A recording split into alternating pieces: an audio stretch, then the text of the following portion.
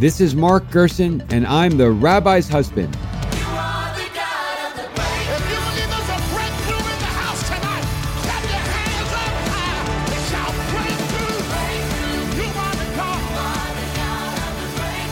Hello, thank you for tuning in.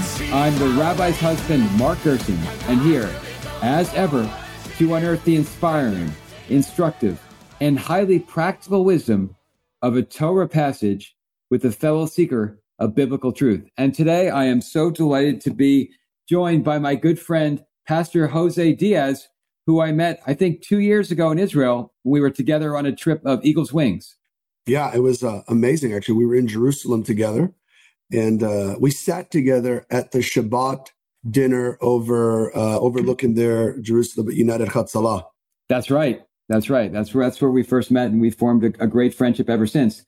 When I asked Jose, who is a student of the Bible, as we'll see, to choose which passage in the Bible he wanted to discuss, he said he wanted to discuss the passage in Genesis where God made the Sabbath day holy. Jose, if you just want to give us some context for Genesis 2:3. Yeah, I think it's a brilliant passage. And it's one that my wife and I, we've been walking out the realities of this passage for the last few years.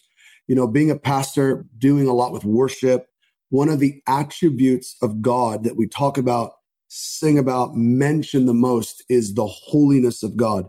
This idea of God being holy, sanctification.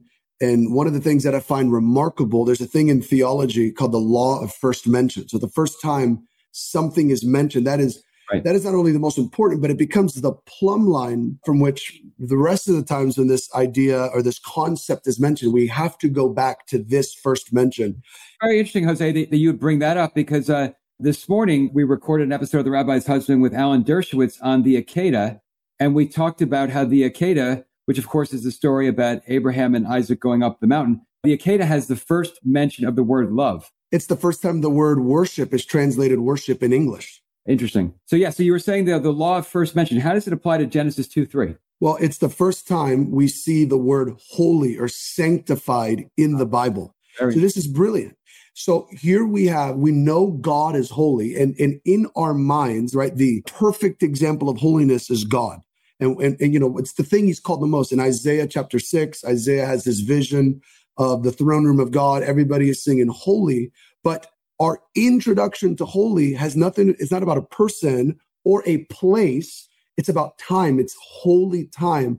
And the Sabbath is the first time we are introduced to this concept of something being set apart, of something being different.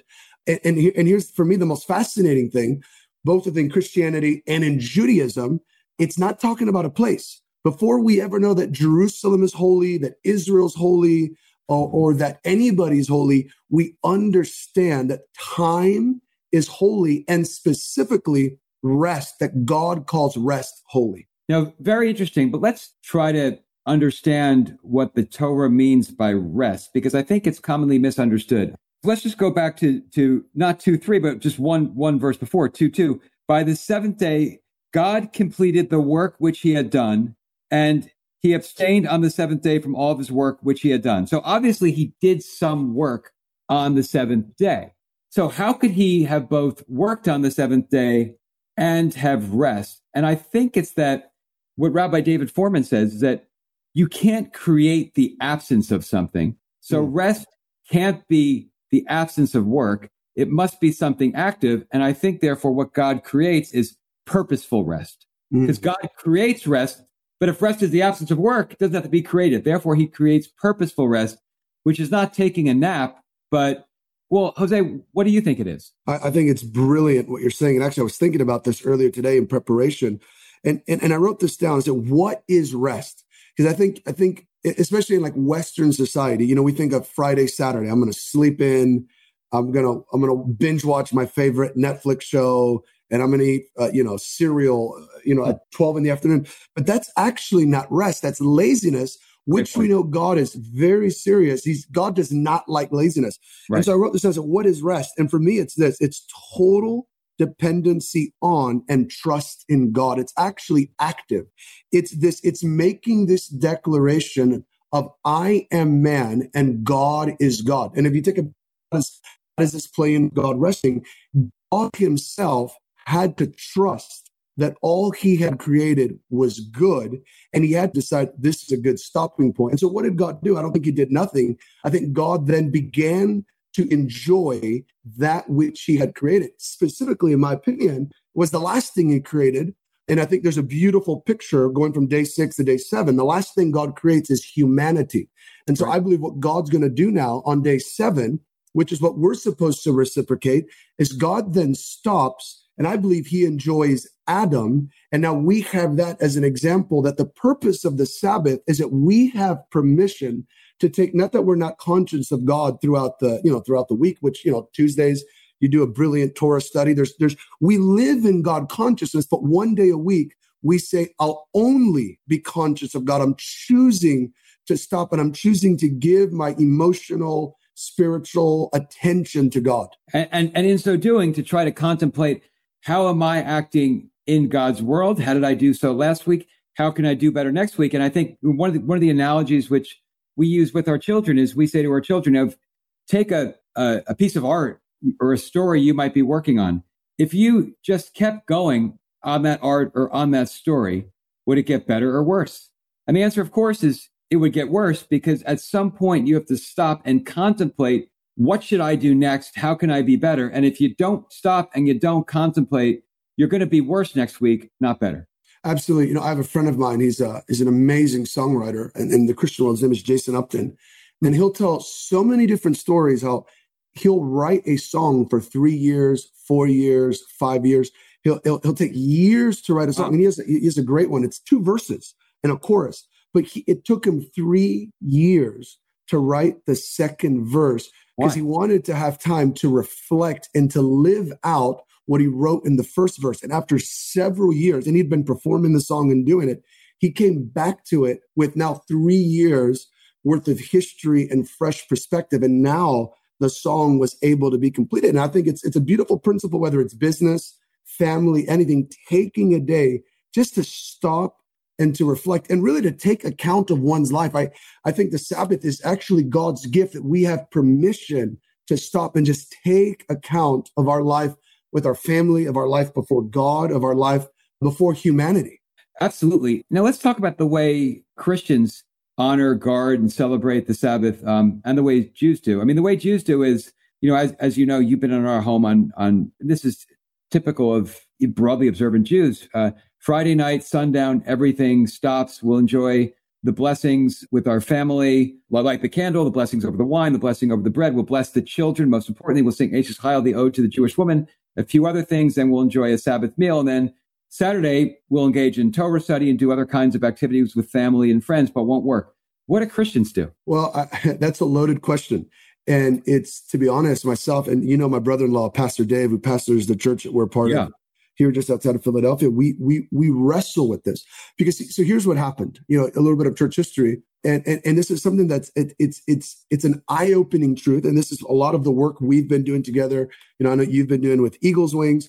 It's the fact that in reality, Christians don't have a Sabbath. We really don't. Many people will instinctively say, well, then what's Sunday? Well, but so here's the problem. Anybody in ministry will tell you there's nothing restful about Sunday morning. There's nothing restful. If you are leading a ministry, Sunday is exhausting. It's actually a work day. And here's the proof of it. That's the same thing for rabbis on Saturday. But I would say I've spoken in Robert Stern's church, for instance, on Sunday morning, and it's a beautiful service. I mean, people aren't working. They go there, they worship, they sing, they're in community.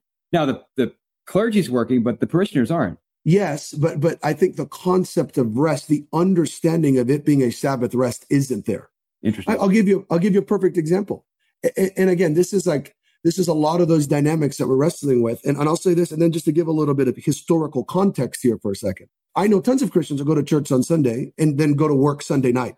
It's not viewed as a time of rest. Again, it's the concept of holy time and holy place. So what's happened in Christianity is we've replaced holy time for holy place. And so I go to my church on Sunday, which, listen, I love Sunday morning church. I'm a Christian, man. I enjoy it. For us, it's our time to come celebrate our faith. It's that corporate expression, that corporate celebration. But here's an important thing. For the first 300 years of Christian history, if a Gentile converted to Christianity, the Gentile decided to follow Jesus, right, as Lord, as Savior, as Rabbi, they observed the Sabbath, not on Sunday morning, Friday night to Saturday. We have several scriptures in the New Testament where it's clear. Like, for example, one of them in Acts chapter 15, it's the first time we begin to see Gentiles born again. And the early apostles did not believe a Gentile could be born again. Did not believe it. So it's amazing how things have turned. In the early church, the question was, could a Gentile follow Jesus?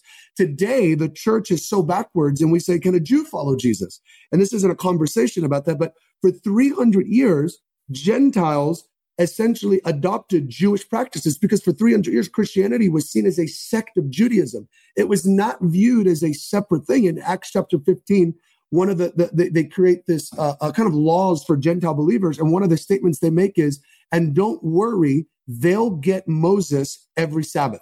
So it was understood that if you were a Gentile Christian, you went to synagogue on Saturday and you studied the Torah with Jews. What happens is persecution begins to rise against Jews, and Rome begins to be Christianized. Certain Jewish practices become illegal. And so we made observing the Sabbath illegal. And it was changed 300 years after Christ, where now Sunday's the Sabbath, to celebrate the resurrection of Jesus. And there's political reasons behind why they do that. But the truth is this: for the most part today, and I've been thinking about this all week, is preparing for this. I don't believe that the biblical understanding and concept of rest, I don't believe we're seeing it in Christianity. Case in point is this. One of the number one conversations I have with leaders globally, Mark, I've been to 30-something countries. I get to minister with leaders all over the world, is burnout. Most Christian ministers are exhausted. And I get, look, doing ministry, whether you're a rabbi or a pastor, it requires a lot. But most pastors are burning out. Most pastors are exhausted. There's no day off. And by day off, more than just having a day to sleep in, but giving yourself that day to stop and to enjoy, to reflect. And I really believe that one of the biggest detriments to the development of Christianity is breaking away from the biblical understanding of the Sabbath. Incredible statement. One of my favorite statements. Because the Jews kept the Sabbath kept the Jews. Yes. It's a remarkable statement. The fact is, the more I've been learning about Judaism, connecting with Jewish friends, Jewish leaders in America and a lot in Israel, I've been hit almost like somebody throwing cold water is, we have Sunday morning service. It's phenomenal, but we don't keep the Sabbath, if that makes sense. Well, it's interesting you say that, because I remember on one of the Eagles Wings trips I attended, and Eagles Wings brings, over the course of a typical year, this is obviously the COVID year, but a typical year, hundreds of primarily, but not exclusively, young evangelical leaders to Israel. At the end of one of the trips, I asked a bunch of the young evangelical pastors what was their favorite and most meaningful part of the trip, and they said Shabbat dinner. Absolutely. I know so many. I'd say Shabbat dinner, you could do that at our house anytime you want. But said, that's not the most meaningful part of our experience was Shabbat dinner. But that's not part of our culture. It hasn't been part of our culture for 1,500 years. There's not been a Shabbat dinner. I know pastors that the thing that they apply the most, of course, Zionism, that's our biggest thing. We want to see Christian Zionists. But I know so many leaders that now, Friday night, they stop, they shut, you can't call them, and they have a Shabbat dinner with their family. These are guys that have been in ministry for decades, for years, that have PhDs, that have... Fascinating. So when did that start? Is that in the last 5 years, or have they always been doing it? No, in the last, some of them within the last year. I mean, these are pastors that they're coming on these tours with us to Israel, and they're seeing the land. And think about what you just said. You have a pastor who is a follower of Jesus, teaches on the life of Jesus. He's going to see the sites that Jesus lived in. And the thing that impacted him the most was eating a gefilte fish on the rooftop of United Chatzalah. That was the most for so many leaders. That changed their entire paradigm. And I've had so many leaders, I've had conversations where the number one thing that they struggle with is this: why did we get rid of the Sabbath? And what's the answer? Well, the answer is, I think... It's just the historical circumstances that you spoke of? Yeah. And so then that opens up a whole can of worms. So why did we get rid of a lot of things? Why do we celebrate Easter and not the Passover? Why do we celebrate Christmas and not Hanukkah? Why the disconnect? And so now what happens is the Sabbath, because now there's this forced time of reflection, we begin to realize that there's a giant schism that needs to be dealt with. And again, it's the replacement theology. It's all the different things, but we've gotten rid of something that God gave humanity as a gift. And I don't know, as far as I know, Adam was not a Jew, as far as we know it, right? It's not a Jew. So there were no Jews. God didn't give the Sabbath to the Jews. God gave the Sabbath. Right. It was supposed to be a part of being human. And in Isaiah 56 is very clear that this is for everybody. Absolutely. But the fact is, it's not right now. It's viewed as a Jewish observance. It's a Jewish thing to do, but no, it's actually a part of being humanity.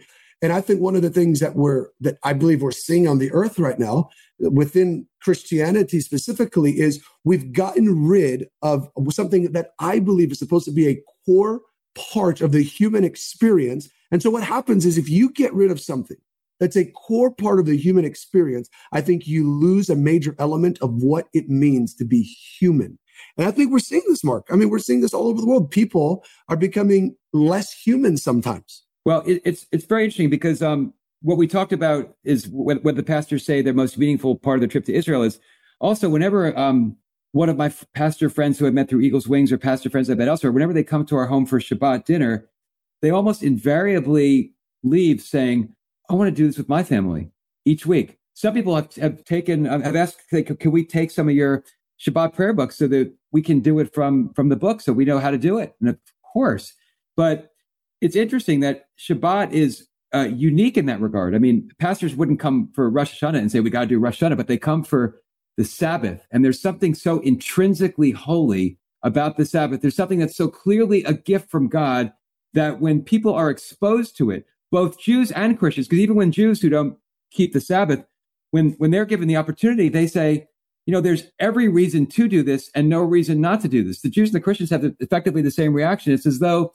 the Sabbath is calling all of us to it and to God. Yeah, it's brilliant. You said that. I've got a dear friend of mine who lives in Tel Aviv. He's an Orthodox Jewish guy named Jay Schultz, made Aliyah from New York. His mission is to essentially provoke secular Jews in Israel to keep the Sabbath. That is his mission. And I think it's a brilliant mission. Look, if we can look at something real quick, even in the passage that I think is brilliant. I was reflecting on this before our call today, and it's this. Go back to day 6. Go back to when God creates man, right? So Genesis 1:26, I'm reading out of the New King James. It says that God said, let us make man in our image, in our likeness, right? So we understand that part of the purpose of being man, of being a human, is to walk in, not just to carry the image of God, but to be a reflection of the likeness, of the character, of the nature of God, right? So we love because God loves. We forgive because God forgives. There's a beautiful verse in the New Testament that says, in the book of Ephesians, it says to be imitators of God as dearly beloved children. Beautiful passage. So here you have this. So then verse 27, God created man in his own image. In the image of God, he created them male and female. So there's this beautiful dynamic here. We understand that the best way to understand how to be a human, how to be a person, is to be like God. And again, I'm not talking about creative powers or I'm talking about the character of God. Then day 6 ends, day 7 begins, and we understand that God finishes his work. And then what does he do? I believe what he does is he's going to give humanity the first lesson of what it's like to not just be an image bearer of God, but to walk in his likeness, to be a almost like a trumpet of the character of God. What's the first thing God does? Is God observes the Sabbath. God's first lesson to humanity is keeping the Sabbath. And I think it's brilliant. So I picture Adam, you're alive for 24 hours. You're alive. God's like, all right, let's go name all the animals. Life's great.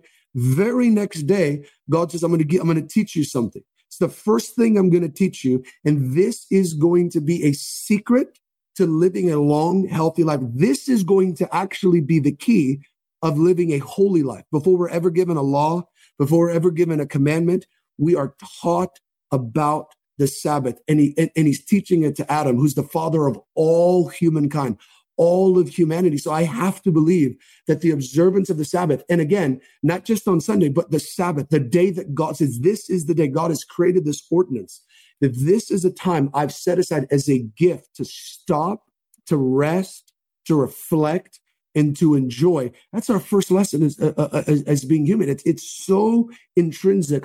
It's such an intrinsic part of the human experience, in my opinion. Well, and what you said earlier is so magnificent as well, which is when God creates the Sabbath, he also creates sacred time. And he's telling us you can make time sacred. And I think that each time our family does Shabbat, particularly Shabbat dinner, when we have family and friends over, you can feel and experience, and this is not just of us, anybody can feel and experience that this is a sacred time. Absolutely. Whatever one's notion of sacred is, you kind of understand what sacred, whatever your notion is coming in, you understand what sacred is, whether you're Jew or Christian, when you do a Shabbat dinner. Absolutely. I was, we know the great Rabbi Abraham Joshua Heschel wrote my favorite book. My favorite book ever written is The Sabbath by Heschel. It's a brilliant book. And he introduces this concept that has been one of the most life-changing concepts for me as a believer of God, as one who loves the Bible. And it's the idea that every Sabbath, eternity comes into time. That 6 days a week, we live strictly within the realm of time, if that makes sense. But on the Sabbath, eternity and time become one. And he says it so beautifully. He says, every Sabbath is a picture of the Messianic age. It's not just a call to stop, but it's even almost like this hope that comes on us that there's going to come a time in history that we're waiting for. For us as Christians, it's the second coming of Christ. For Jews, it's the first coming of the Messiah. We're waiting for someone to come, whether it's his first coming or second coming. There's this hope that he's bringing something with him. And this whole concept is followed up in the New Testament beautifully. It's a book called Hebrews, because it's written to Jews, it's written to Hebrews. And there's this beautiful exposition, and he's tying it to Psalm 95, where he says, essentially, David says, today, if you do not harden your hearts, as in the day of rebellion, there is a Sabbath, you will enter his rest. In other words, that there is the rest that we experience every week, but then there's a rest that's coming. It's almost this reminder. And I think, look at everything that's happening in our world. One of the purposes of the Sabbath isn't just to stop, but it's actually to stop and remember that no matter how dark the next few years might be, how difficult, if the economy collapses, doesn't collapse, we are hoping for a time, not a president, not a place. We're hoping for a time that Messiah is going to bring to the earth, and it's going to be better. And that time is called the age of rest. It's the Sabbath age that God's going to bring all of creation, all of humanity. We see it in Isaiah. The lion and the lamb lay down. The child's playing with the cobra. It's this picture of rest. And so the Sabbath, I think, isn't just, it's actually reminding us that we're living for something so much more than the immediate. We're living for so much more than whatever it is that we're living for, that there's so much more to life than what we can see right now. Absolutely. Jose, thank you for such a fascinating discussion and for being such a great friend now for almost many years. But there's one final question, which is unrelated specifically to the text at hand, which derives from Andre Malraux's 1968 book, Anti-Memoir, where he says that he just ran into somebody with whom he had served in the war. And he said, this man had saved a lot of Jews and then had become a parish priest. And he said to this man, in all your years of hearing confessions, what are two things that you've learned about mankind? And the priest said, well, I've learned two things. One is that everyone is much less happy than he seems. And two, there is no such thing as a grown-up person. So, Jose, in your years in the ministry, what are two things that you've learned about mankind? I think two things I've learned about mankind is this. Number one, I think that we depend too much on people's opinions about us. I think it's one of the biggest things that I have discovered is I think that we live, we breathe, we allow people's opinion about us to too much to shape our identity, to shape our future. And actually, that guy I was talking about, Jason Upton, has a beautiful saying. He says that true freedom is when people's opinions about you are no longer your business. And the second thing is, I think even the worst among us has the ability to love. Even the worst among us has the ability to be childlike. And case in point, so I love film, studying film history. Most people don't know this. Hitler's favorite movie was Snow White and the Seven Dwarfs, the cartoon. It was the movie he requested the most. And for me, I find that to be absolutely fascinating. You have probably the worst leader in history, some of the most atrocious disasters to humanity, but his favorite movie was this Disney cartoon. And what it tells me is this, and this is my opinion, and I really believe this. I don't believe that there's a single person, no matter how wicked, how despicable, how evil, that's too far from being loved and too far from being saved. Just to close that thought out, I remember when I first became a Christian, my family's from Cuba. I was raised to hate Fidel Castro. I mean, hated him. My family had to leave the homeland, did atrocious things. And I remember the first thing that my pastor taught me, this might seem trivial to some, but was that as a Christian, I can't hate Fidel anymore. I now have to pray for him. And I have to believe that God could change him. And it taught me this lesson that even the worst, the farthest from us, the worst among us can be saved and can be loved. Now, Jose, you just said when you became a Christian, and I just wanted to go in for a moment as to what that means, because from a Jewish perspective, there's no notion of when I became a Jew. When did I become a Jew? The moment I was born. I mean, it's not, it's not an individual choice. You're just a Jew. But you said when I became a Christian. I presume you were born to Christian parents or nominal Gentile. Catholic. Yeah, okay. Gentile, nominal Catholic. Talk about your journey to where you are now, from obviously from then to where you are now. Yeah, so I was raised in Miami, Florida. My family, like most Hispanics, are nominal Catholics. That means Easter, Christmas, funerals, weddings. I mean, that was I had no concept of the Bible, no understanding of anything to do with God from an early age. Really young was drugs. Just became a really, really, really angry atheist. I mean, it wasn't like intellectual atheism. It was like angry atheism. He hated God. No reason. It was never abused. Just raised this way, wanted nothing to do with God. I went to school with a few Christians and they'd be in the bus, reading their Bibles, and I would take it. I'd throw their Bibles on the floor. And I was anti-Semitic. I started a band. This is horrible, but I started a band with a friend of mine called Hitler's Toy Box. And now, it was just anything to be hateful. So Christians, Jews, and really, really dark, really angry, really dark, really, really, really angry kid. And, when I was about 15 years old, the best way I explain it is, man, I had a genuine encounter with God. What happened? For me, it was, I know it sounds so ridiculous. I didn't find Jesus at a church service. In my darkness, suicidal, depressed, having thoughts even about murder. I mean, just crazy things that were going through my mind. The best way I could explain it is I experienced the love of God in a tangible way. Do you remember where you were? Does this happen in an instant, or was it like a series of a few weeks? It's like you've lived in a room with the light off your whole life. Somebody turns the light switch on, and now I'm wrestling with God's real and God loves me. How can God love me? Because if I listed out all the wicked, the horrible things I'd done to people, I'm there's no way I can be loved by God. And I understood this to be Jesus. And so, in Christianity, the difference is you're not born a Christian. No one's born a Christian. My wife and I are expecting our first child in about 8 weeks. She won't be born a Christian. She'll have to make her own personal decision to follow Jesus. And I think it's like picking a rabbi and choosing that rabbi. She has to make this decision. And so I made that decision right before I turned 16 years old. And my life was completely radically transformed. I was full of hate. I mean, I hated so much. I was so hateful and really violent in my heart, really perverted. And within a matter of months, I fell in love. So I was compulsed to start loving. And my whole paradigm, my whole outlook in life changed. And then, a few years after that, in my Christian experience, I found out that there were these people called Jews in Israel. I'd always known about Jews, and I had Jewish friends. I grew up in Miami Beach, so a very big Jewish population, but no real connection. And as I began to love God and love what God loves, I fell in love with the Jewish people. And so it's been this incredible journey. And so I say that, the two biggest things that God's done for me is freed me of what people think about me. I was always so depressed. I was so worried about what people would think. I lived this lie, and I would always put on this facade. And number two, I was the most unlovable, most unqualified person to be loved, and I was loved. And that's changed my life. And now I want to love. I want to give back that same measure of love that I've experienced. And, that's been this journey that I've been on now for, 16, 17 years.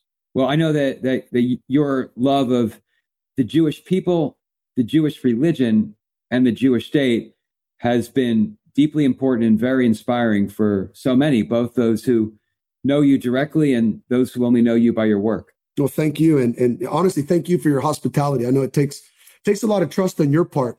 You and Rabbi Erica have just been stellar examples and just beautiful, just opening up your home to a bunch of crazy Gentiles sometimes. Well, God willing, we'll be able to start doing those big Shabbat dinners and other celebrations again sometime soon. So. Looking forward to it. Well, Jose, thank you so much for such a fascinating discussion. My privilege, and thank you for having me, Mark.